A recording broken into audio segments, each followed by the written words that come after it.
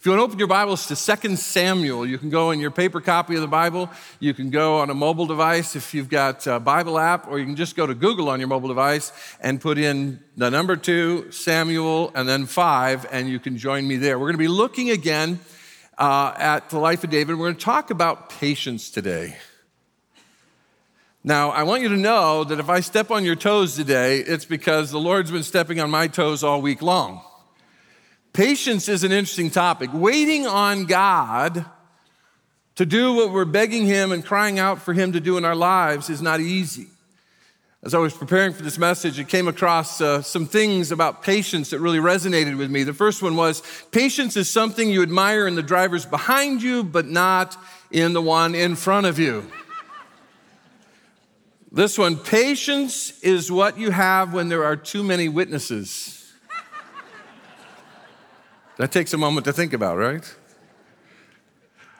This final one, all good things come to those who wait, except for those who wait too long. Maybe you've been there. As I mentioned, we're going to jump back into the life of David, so we're going back 1,000 years before Jesus walked on planet Earth. And when we get to 2 Samuel chapter 5, David is 37 years old. This is our 8th message in the life of the life of David. And when we get to 2 Samuel chapter 5 in this 8th message, he's finally going to be crowned king of all 12 tribes of Israel. It's been a long journey. We've seen the ups and downs, the twists and turns in his life.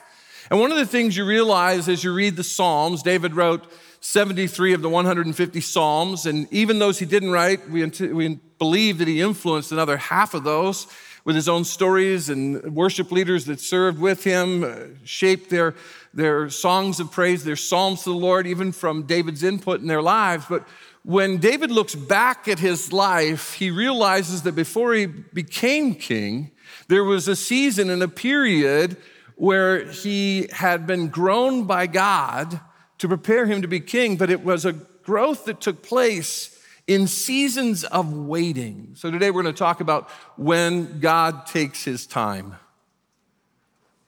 Maybe for some of you, you feel like God's been taking his time when it comes to finding that special someone to be your spouse. Some of you maybe have been in a season of waiting as a couple for God to bless you so that you conceive and have a child. Perhaps some of you are in a season of waiting when it comes to relationships, a broken friendship. Maybe some of you, it's a wayward child or grandchild. You're waiting to come home to the Lord, to you as a family. Maybe for some of you, you're waiting for one of these strikes in the industry to end so you can get back to your job. Maybe for some of you, it's waiting on hearing from that college or grad school about, did you get into the program you wanted or not? Some of you are waiting on financial things and job things and medical things, but you've been in a season of waiting. Maybe for some of you, it's been weeks or months, maybe years. Do you realize that when we started this series, in the first message I preached, we were in 1 Samuel 16, and Saul had turned his back on God, the king of Israel over all 12 tribes. Saul had turned his back on God, and God said, I'm going to raise up someone who has a heart aimed at my heart, and he's going to replace Saul. And he used the prophet and priest Samuel to anoint David to be king. And between that time of 1 Samuel 16, when David is anointed as a young man to be the next king of Israel, and 2 Samuel chapter 5, where we are today, is 22 years. Talk about a season of waiting. For some of you, maybe it's been decades you've been waiting. You've been crying out to God. It's been hard to be patient even with God, with the stuff that's going on in your life.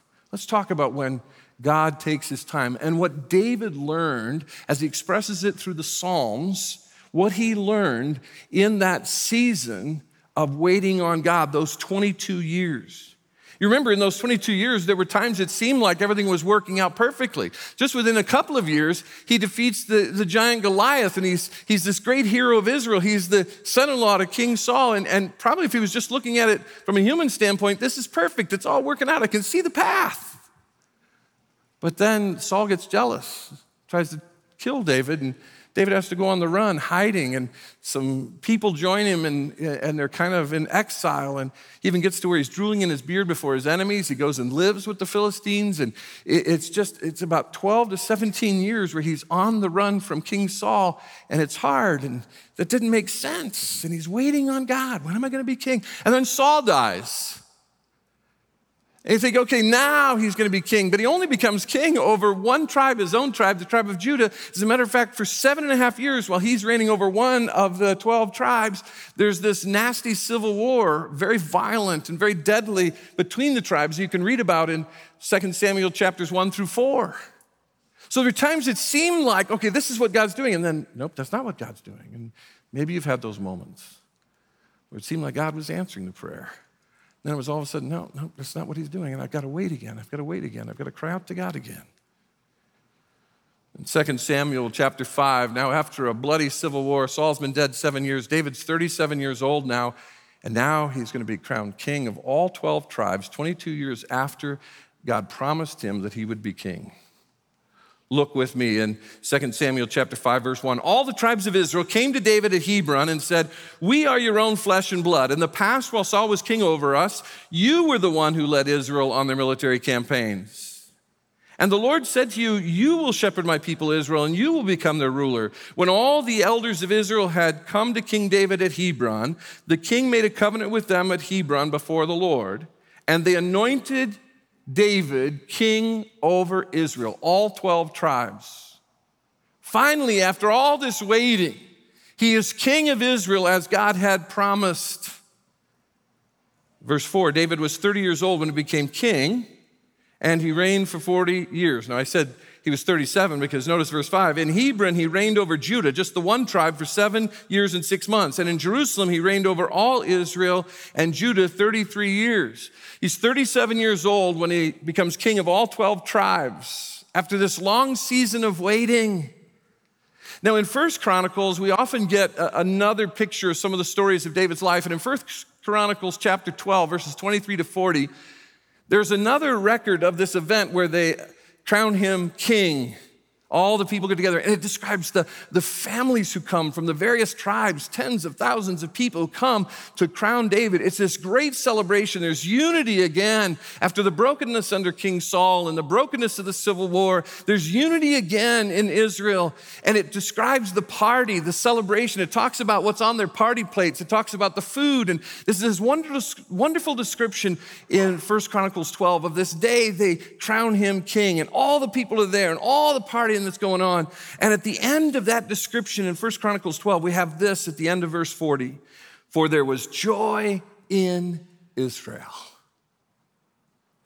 God wants to bring us to a place of joy after our season of waiting. Even if it's been 22 years of waiting. I don't know what you've been waiting on. I don't know what circumstances you've wanted changed so that you could have the desire of your heart before God. But today, let's talk about when God takes his time. Max Lucado has said, the circumstances that we ask God to change are often the circumstances God is using to change us.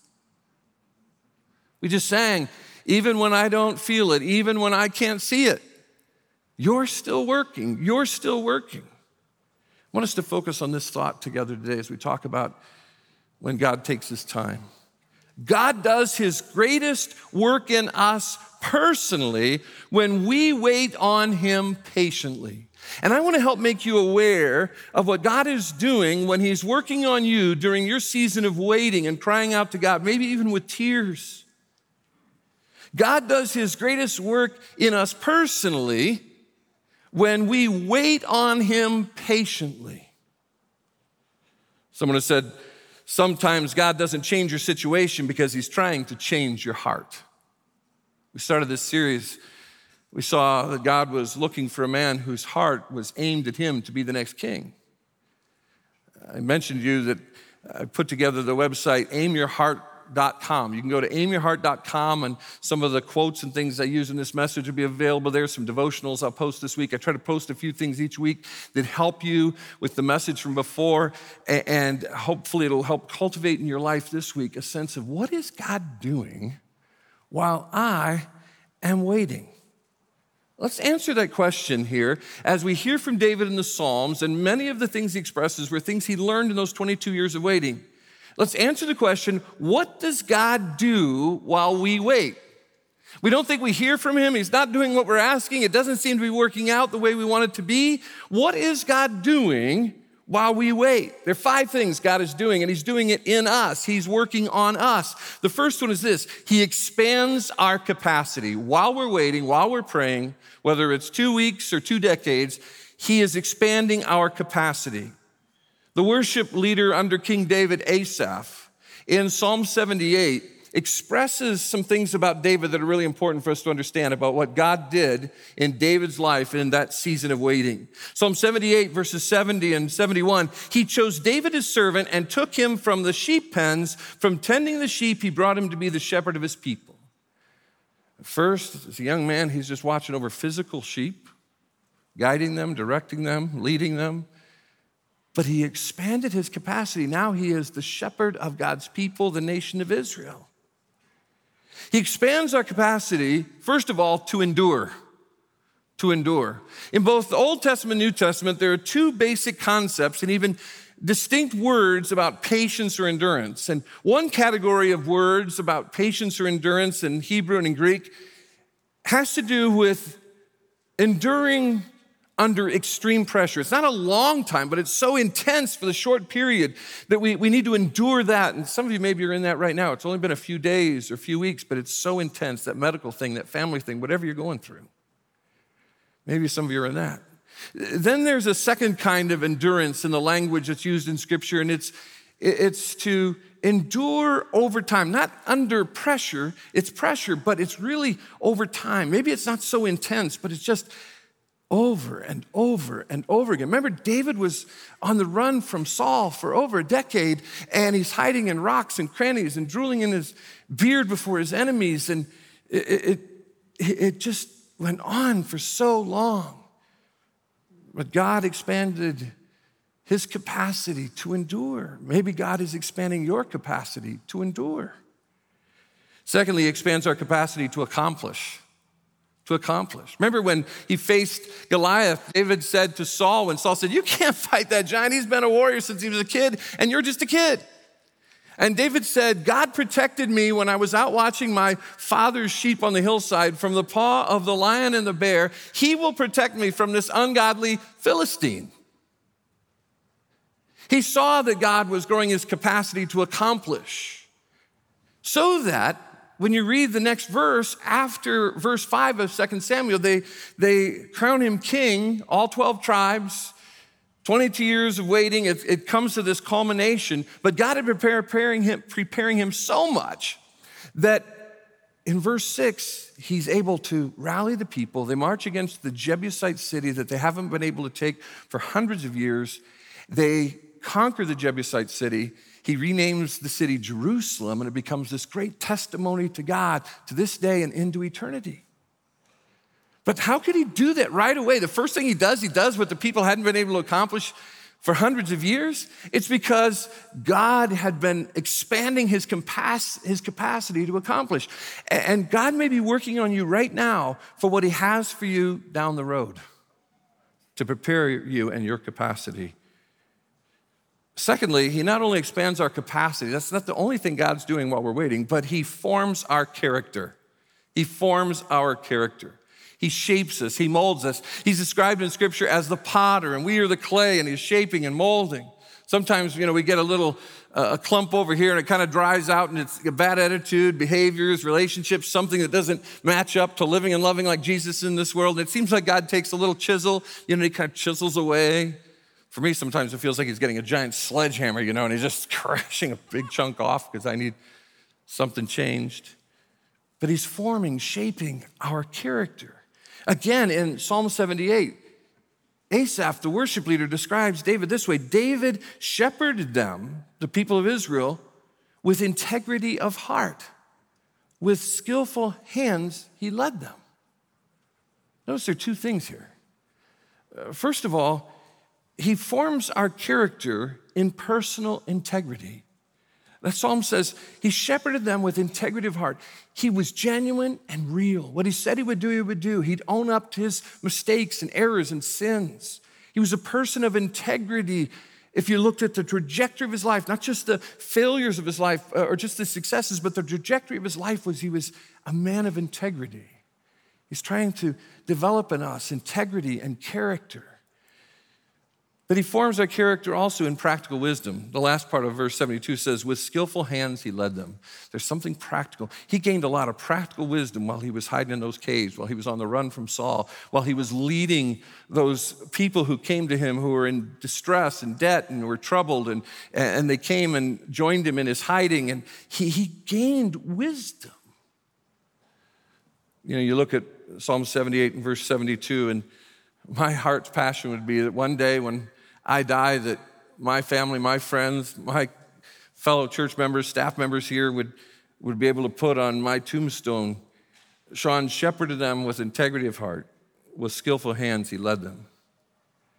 We should all want God to shape us in our personal integrity and in our practical wisdom.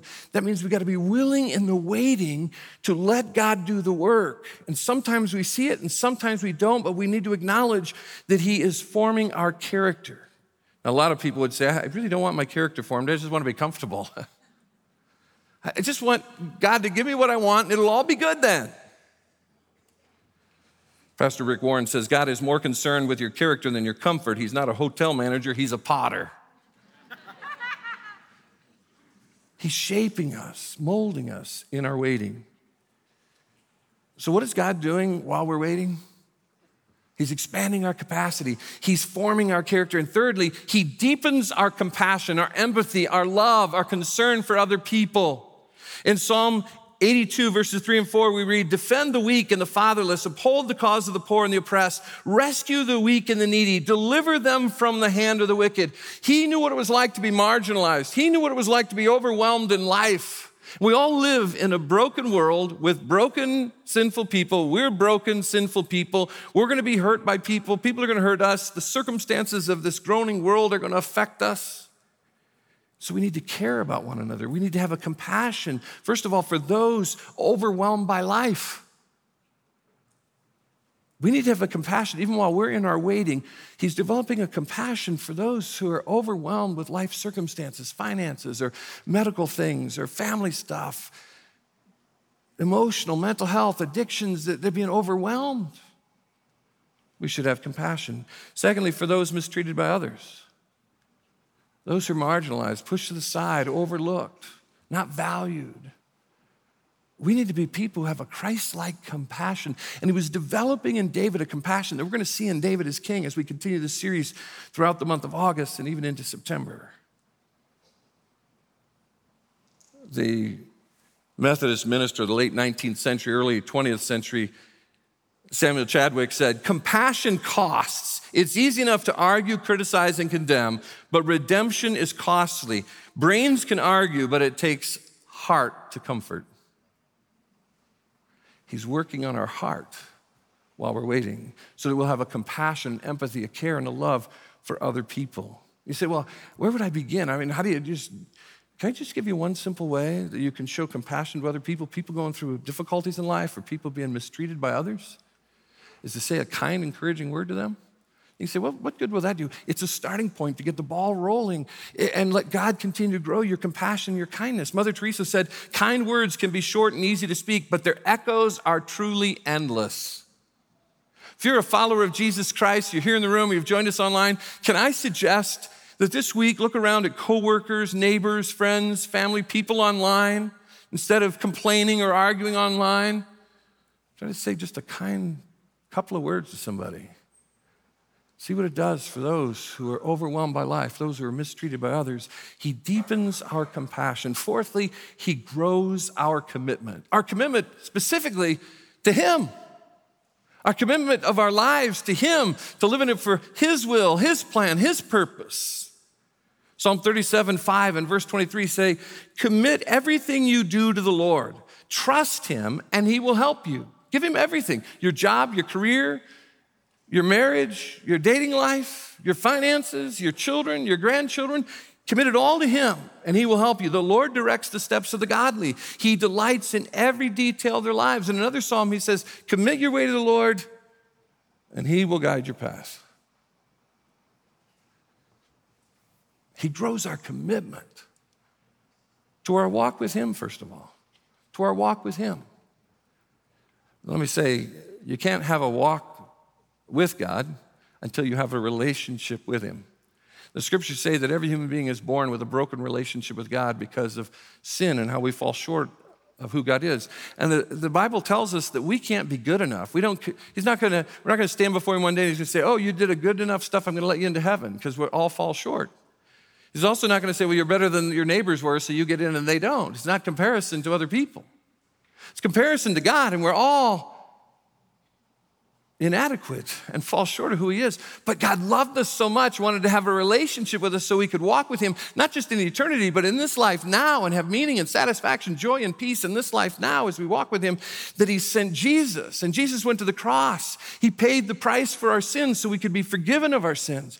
He went to the grave, was buried, and he was raised the third day so that we, like he conquered the grave, can have new life. And when we come to this place where we understand we need a Savior and we put our faith in Jesus and the personal work of Jesus Christ and what he's done for us, we are given by God a relationship with himself now and forever. We're forgiven of our sins. We're given new life, and we can have a relationship with him. And that is what we must have before we can walk with him through life. And if you haven't come to that place where you've put your faith in Jesus to be your own Savior, not just that you're a Christian by label because you're not Jewish or you weren't raised Muslim or you weren't raised this. Can I encourage you to do that today? Don't even listen to the rest of my message if you just need to work on right before the Lord saying, God, I put my faith in Jesus as Savior. Our care team and prayer team will be down front after the service. They'll pray with you about any need, but you can talk to them about what it means to have a relationship with God through Jesus. I'll be in the lobby. You can speak to me after the service. We can have a member of our team just make sure you know what it means to have a relationship with God through Jesus. We make it easy every week that maybe you've got the impulse, you got to talk to someone, you got to communicate now that you want to make sure you have that relationship with God through Jesus. You can just text the number. Just take out your phone and put the number 58568, the number below me on the screen. Just text that number, and the body of the text, just put the word Jesus, and we'll immediately respond, and we'll follow up with you this week to make sure you understand. We want to help you understand what it means to know Jesus as your Savior, because you have to have a relationship with God before you can walk with him. And he doesn't just want to walk with you in heaven one day. He wants to walk with you now through the stuff you're going through every day.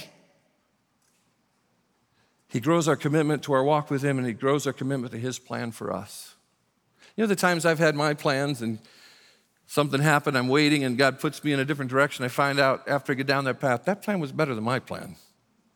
God is a much better God than I am. God is a much better God than you are. He has a plan and a purpose for your life. And if you're just out on your own doing things, you're going to have anxiety and depression and discouragement and frustration, a lack of peace, a lack of joy, a lack of meaning, a lack of security and satisfaction. But when you step back and say, okay, in this season of waiting, he's growing my commitment to walk with him, but also he's growing my commitment to his plan for my life. Fifthly, while we're in the waiting, asking God to change things or to answer our prayers, he fortifies our confidence, our hope, our passionate confidence in him, that he is our rock, the psalmist says over and over again. He is our refuge. He had to take refuge many times in nooks and crannies and caves in the desert, on the mountaintop, to stay away from Saul and his elite forces. And he knew that those things were really not his refuge. God was his refuge. His confidence was in him. And now as he's being crowned king, he can look back and see that his hope was strengthened. His confidence was reinforced. It was fortified in the season of waiting. Maybe some of you have gotten to that point, you can say, boy, God really grew my confidence and hope in him. Psalm 62, 5 and 6 from the New Living Translation says, let all that I am wait quietly before God, for my hope is in him. He alone is my rock and my salvation. He alone is my rock and my salvation. He alone is my hope, my fortress, where I will not be shaken. Have you put all your confidence and your hope in your God? Have you put your confidence and your hope in yourself or in your stuff, in your career, your portfolio, your family. He fortifies our confidence in who he is. He is that rock.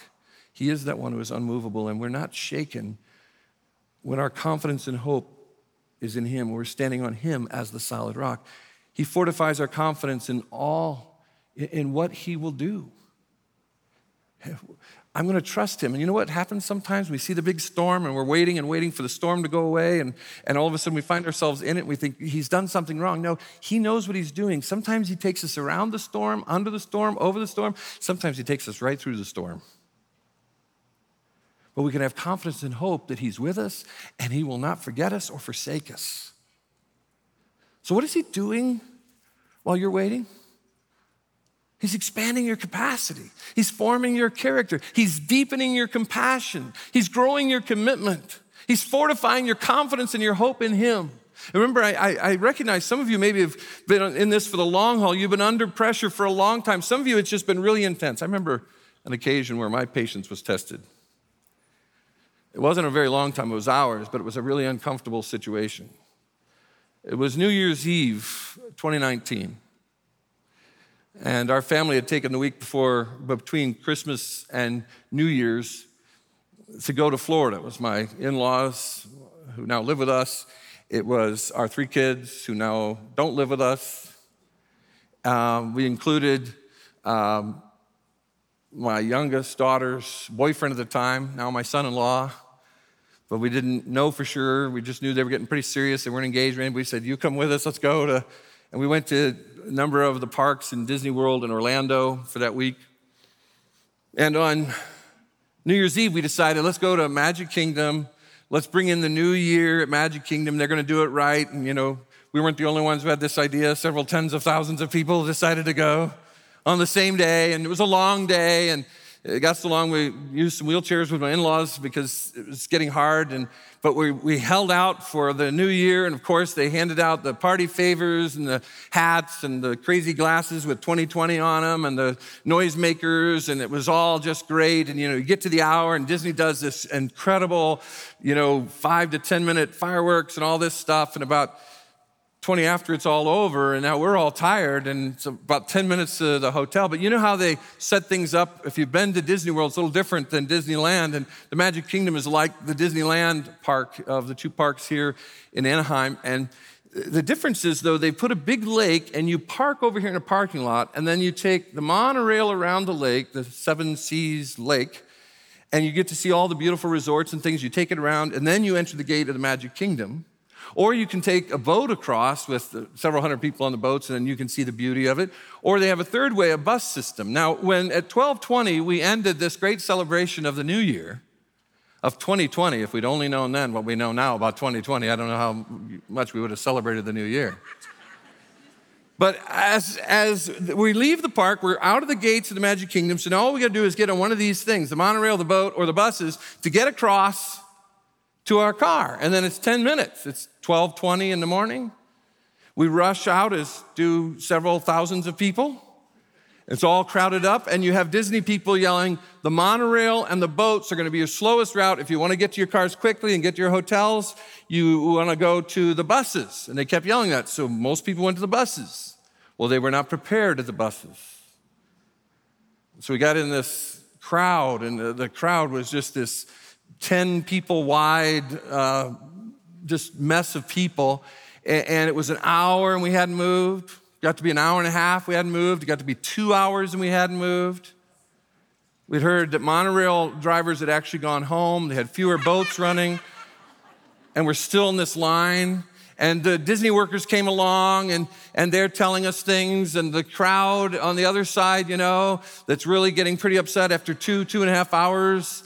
And then there was an uprising, and then there was a leader of the crowd of this uprising. And if you focus in on who the leader of the uprising was, I had about had it up to here with Disney. I'm telling these guys, you are better than this. What is going on here? I've been standing here for 2 hours. My in-laws are in a wheelchair. But I was also trying to impress my potential son-in-laws, so I'm trying to keep it under wraps, my frustration and anger. My type A was telling them how to run these buses. They didn't know what they were doing. Now, I hope that in that time I learned some things, because even in that intense moment of impatience where God in his sovereignty put me in that mess, God wanted to expand my capacity, grow my character. I tried to have some compassion, even for the Disney workers, have some compassion for parents who had little kids. Our kids were young adults. Some people had little kids screaming and tired, and it was hard for some people to stand. But also just my commitment to him, even here, am I living and loving like Jesus in the midst of this crowd? And then even my confidence, my hope is in God, not in Disney's ability to organize their buses. By the way, we got to our hotel about 4 a.m. So my uprising didn't do much and didn't go anywhere. But maybe you've been in an intense season. Maybe you're in one. Maybe it's the long haul, but you've been waiting on God. Know that he is expanding your capacity. He's forming your character. He's deepening your compassion for others. He's growing your commitment, and he's fortifying your confidence and your hope in him. Even if you don't see it, even if you don't feel it, just like we sang, he's working. He's working. What is he working to do? To make you more like Jesus, so the world can see Jesus in us. By the way we live, not the statements we make, not politics, not social things, but that we live and love like Jesus. So how do you wait well then? When you can't see what he's doing, you don't understand it, how do you wait well? You know, one of the great verses on waiting in Scripture is Isaiah 40:31, where it talks about the frustration of the people of Israel, the trouble they're in, the difficulties, the mistreatment. And they say, our justice that we deserve, God, is escaping you. We read in Isaiah 40:31, but those who wait on the Lord shall renew their strength. They shall mount up on wings, with wings like eagles. They shall run and not be weary. They shall walk and not be faint. Isn't that a beautiful? Maybe some of you have this on a magnet, or maybe you have it on a stitching in your home, or a poster, or somewhere, a screensaver, some way that this just reminds you, I got to wait on the Lord, and I will mount up with wings. The wings like an eagle. You know, eagles, when they soar, it's so beautiful because it's almost effortless, you know? One flap and they can just hover for so long and soar. And wouldn't it be nice if that's the way it could be, even when we don't have the answers to our prayers, even if our hearts are heavy, even in our waiting? Well, how do you wait? Well, how do you wait to the point that you soar like that of being on eagle's wings? Let me give you 5 things quickly that you can do actively while you wait, and God's working on your capacity, your character, your compassion, your commitment, and your confidence. Number 1, make going to God your first step, not your last hope. As a pastor, I meet people all the time that when their lives are going great, they're not in church. They're not opening their Bibles. They're not praying. They're not hanging out with God's people. Things are great. They're in control. It's wonderful. Then when they go into a season of waiting and things are hard and things are uneasy and there's difficulty and there's uncertainty about the medical prognosis or the family situation, the job thing, then all of a sudden they want to add God to their life so they can get a little dusting of God's blessing. The problem is that God wants to walk with you through the ups and the downs. He wants to have this deep connection, this relationship, so that it's natural when you're going through those waiting periods to stay connected to him, not just when it's tough. He wants to be with you and walk with you in all the ups and downs of life. Psalm 63:1 says, "O God, you are my God. Early will I seek you. My soul thirsts for you." Early will I seek you. It's about a daily connection with God. Can I just encourage you this week, if you're a follower of Christ, before your feet hit the ground, when the snooze has gone off for the 5th time, you finally slam it and it's over. Before your feet hit the ground, just say, "Good morning, God. My day is yours." Good morning, God. My day is yours. Do that for a week. Do that for 2 weeks. Do that for a month. Do that for a year. And see how that changes your perspective and how you will go to God in your first step of waiting, not as your last resort, your last hope. I double dog dare you to get up every morning this week and say, "Good morning, God, this day is yours. My day is yours." That's a commitment to saying, I'm going to you first before I even know what this day is going to be like. Secondly, obey what God has said while waiting for what he will do. Obey what God has said while you're waiting for what God will do. I mean, people are saying, Pastor, I need to know God's will for this and that and this, and I need the answers here and there. And I'll say, well, what are you doing? And are you in God's word? Are you walking according to God's word? Are you obeying God in terms of your relationships and attitude and behaviors and words and life? And I say, no, I just want God to do this. David learned in those years he had to keep obeying God while he was waiting on what God would do to make him king. Psalm 119, 33 to 34, talking about the scriptures, the word of God. Teach me your decrees from your word, O Lord. I will keep them to the end. Give me understanding, and I will obey your instructions. I will put them into practice with all my heart. I'll walk in obedience to you, God. If you're waiting for what God will do, don't just be in some sort of limbo. Get into God's word and find out how you're to live as his child. And then there'll be this sync. You'll be synced up with God in such a way that as he opens doors and as he moves in a direction, there'll be great satisfaction and joy and peace in that. Thirdly, care about others even if others don't care about you. You know, when David first went on the run, he ended up drooling in his beard before the king of the Philistines, and then he ran into the cave. We looked at that, the cave of Adullam, and in 1 Samuel 22, and we talked about how he was there for several months and wrote Psalm 142, Psalm 57, and Psalm 34 there, and we went over those Psalms. Do you remember he's there alone? Nobody comes to help him. Nobody cared about him for months. Some scholars believe it could have been as much as 8 months to a year that he's alone in that cold, dark cave with the spit drying in his beard. Nobody cared for him. And then all of a sudden one day, remember in verse 2 of 1 Samuel 22, it says, all the people who are discouraged, in distress, in debt, it turned out to be 400 men, 200 others joined, and all their wives and families were outside of his cave, and they said, we need your help. If I were David, I would say, where have you been the last few months? You didn't care about me. Why do I care about you and your problems? But the text back there in 1 Samuel 22 says he became the leader over them. He became the leader over that small group, and then he became leader over his own tribe, and then he became the leader, as we've seen here in 2 Samuel 5, over the whole nation, because God was growing his capacity. But God called on him to care for people who didn't care about him. What did he say to them when they came, all these losers, after they'd ignored him for months? He steps out and says in Psalm 34:8, David says, taste and see that the Lord is good. Oh, the joys of those who take refuge in him. Care about others. Go back to what I said about saying a kind word to somebody today, even people that irritate you, bug the snot out of you at work. Take time to say an encouraging word. Fourthly, trust God's heart even if you can't see his hand. Trust God's heart even when you can't see his hand. Sometimes it's hard to see how God's putting things together. It was hard for David to see that he was preparing him so that once he became crowned king, he'd immediately be able to have great victory. He couldn't see God's hand. He couldn't figure that out, but he had to trust God's heart, that God loved him. God had the best in store for him, even as he was waiting. Psalm 20 and verse 7 says, some trust in chariots and some in horses. Some of us trust in the physical things we can see and touch. We trust in our portfolios. We trust in our doctors. We trust in things that we can see. None of those things in and of themselves are wrong. But notice what he says.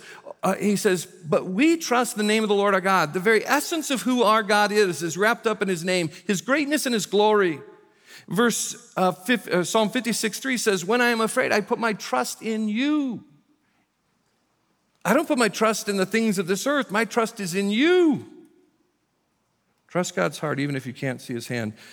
The great late 19th century preacher in London, Charles Spurgeon, said, God is too good to be unkind, and he is too wise to be mistaken. When we cannot trace his hand, we must trust his heart. Maybe some of you just can't see what God's doing. You're waiting and nothing's changing, or it's going the wrong direction. Trust his heart when you can't see his hand. Fifth and finally, rest your hope in God. Rest your hope in God, even if things don't go your way. What do? You pray. I mean, can you imagine the day Saul died? He probably grieved because also Jonathan, his friend, died. It's a grieving time. But can you imagine probably a few months of grief? He thinks, okay, we've had national mourning. Now I'll be the king. It just works out perfectly. And all of a sudden, civil war. And it's another 7.5 years before he becomes king of all of Israel. And you think he'd say, these things are not going my way, God. Again, remember what I said. Sometimes God takes us through the storm, not around it. But he's going to go through it with us. with us. Rest your hope in God, even if things don't go your way. Psalm 27, 13 and 14. I remain confident of this. I will see the goodness of the Lord in the land of the living. He says in the land of the living. He's not saying all my circumstances will work out perfect here on earth. But when we're connected to God and we're saying, good morning, Lord, this is your day, and then maybe even opening the Bible and spending some time in prayer, using the Take 5 that our team gives to spend 5 or 10 minutes with God. You can find it on our website, just devotionals for every day this week, written by our staff. Just a little bit of time, and you say, we can then wait on the Lord, and even if things aren't going your way, you say, okay, my hope is in you, God. I'll see the goodness of the Lord in the land of the living. Wait for the Lord. Be strong and take heart. Wait for the Lord. He is our refuge. He is our rock. He is our confidence. He is our hope. Rest your hope in God, not in the people or stuff of this world. Rest your hope, your confidence on all that you are in God. So what's God doing while you're waiting? He's working on your capacity, your character, your compassion, your commitment, your confidence. How do you wait well so you can soar on wings like eagles? Maybe one of these 5 things this week, one of these 5 things that stood out to you, and you needed to pray over that thing or put that thing into action, whether it's make going to God your first step, not your last hope. Obey what God has said while waiting for what he will do. Care about others, even if others don't care about you. Say a kind word to someone this week. Trust God's heart, even if you can't see his hand. And then rest your hope in God, even if things don't go your way. Even if. Someone talked to me after the first service, and she said, in the last couple of years, last couple of months, frankly, she said, I have learned that there is great joy in living the even if kind of faith life. Remember Shadrach, Meshach, and Abednego in the Old Testament? Nebuchadnezzar put an idol up and said, everybody bow down to that. And they said, we can't bow down to that idol of you, Nebuchadnezzar. We've got one God, Jehovah. We're not going to bow down. He said, you don't bow down, I'm going to throw you in that fiery furnace, and you'll be burned up like that. It's so hot. They wouldn't bow down. He said, make the furnace hotter. He got them ready to throw in, said, will you bow now? And they said, listen, we're not going to bow down. We only have one God. And we believe that if you throw us into that fire, our God is able, our God can rescue us from those flames. Then they said, but even if he doesn't, we will still trust him. We need that kind of even if confidence and hope in our God, that even if, as I mentioned at the beginning, we need to understand that God does his greatest work in us personally, even if we can't see it, even if we can't feel it, when we wait on him patiently. Let's be people who wait on God. And I know for some of you, those have been long seasons or hard seasons of waiting. There's no other alternative to find peace and satisfaction and joy in life in the waiting than to wait while you're walking with your God and to trust him even if. Many of you know the band Mercy Me. We've had them here in concert. They had the big hit almost 2 decades ago. I can only imagine. Will I dance for you, Jesus? Will I stand before you still? You remember that song? Well, the lead vocalist of Mercy Me, Bart Millard, wrote that song and a number of other songs that they've sung. But there was one song that he said he wrote because some days he would get up to be in a concert night after night, to sing and to lead people toward Christ and hope in Christ. And he said because he had as a child that has chronic disease that just is going to live with the rest of their lives, and if God does something supernatural for the child, he said sometimes it's hard to lead people in worship before the Lord. And he said he was reminded of Shadrach, Meshach, and Abednego and the kind of waiting and the willingness to say, even if. So he wrote a song called Even If. And he said, I know you're able, I know you can, but no matter what, I'm going to trust your plan. No matter what, even if, I'm going to keep my hope in you. You are my only hope. He said, he wrote in there even a couple of lines of, it is well with my soul, the old hymn, it is well with my soul. Maybe you're in a season of waiting. You need to just say with all confidence and hope in God, even if.